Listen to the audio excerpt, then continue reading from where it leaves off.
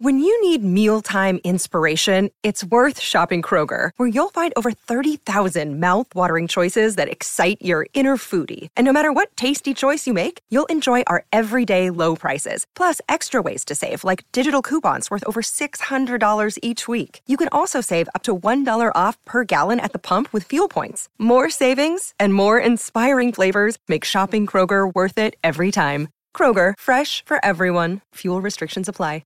Let's head down to the St Kilda rooms, the winning rooms, as it was the Saints 14-8-92 to 11-8-74. Their captain and their standing captain, he was inspirational tonight, is Callum Wilkie, and he joins us. Cal, welcome.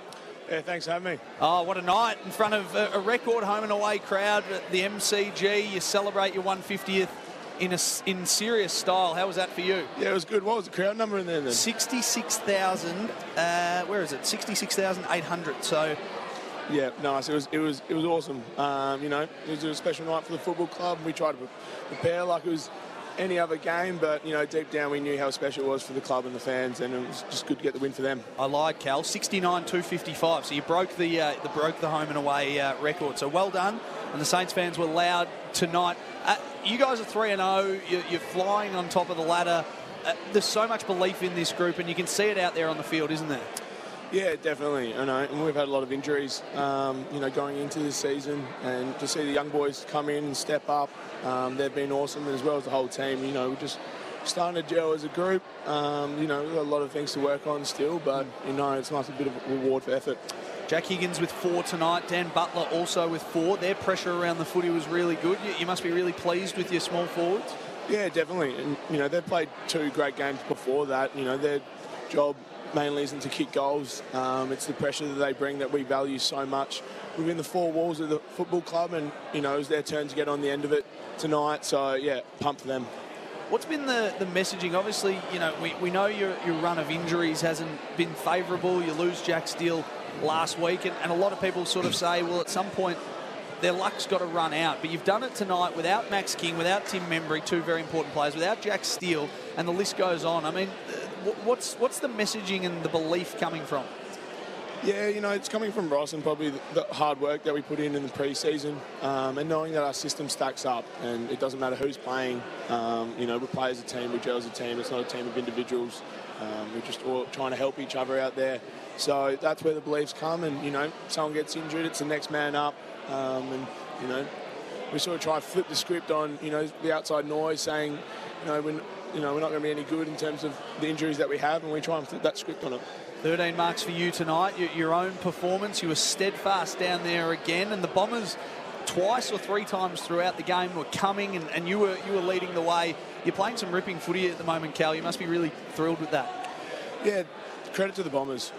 They came hard multiple times throughout that game and put us under enormous pressure. So it was good to see the boys fight back, and then go back at them, and his ability to score a couple goals quickly off that. So, yeah, and then on, my own performance, it's been good just to start the year well and, help the team as much as I can and lead from the back, with the way I set the team up and the back line up. So, yeah, pumped with it. Tell us about some of the young guys in the side. We saw Mitch Owens again. He looks like a small who plays really tall. We saw Marcus Windhager back in, kicked a crucial goal late. And obviously Mateus Filippo and Anthony Caminiti.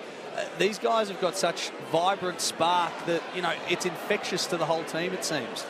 Yeah, definitely. And they're the ultimate professionals. They came in pre-season and really sort of set the standard in terms of where we want to get to. They've been awesome. Just the way they compete. Mitch Owens is an absolute beast. I hate playing on him at training. He's so shiny. He's going to be so good going forward. And, they're just out there competing as hard as they can. And that's all we can ask. They're showing their stuff, which is great. So, yeah, hopefully continue going forward. I won't keep you too much longer, Cal, but what's the ceiling for this team? You've got the Gold Coast next week, then you face a red-hot Collingwood. I mean, you don't want to put expectations on it, but what's the belief like in the group that you can take this team into finals footy? Yeah, the belief is strong. I mean, Ross is so bent on the process. It's the old cliche, you can't obviously look too far ahead, and especially with our injury list, we probably lose a couple again tonight.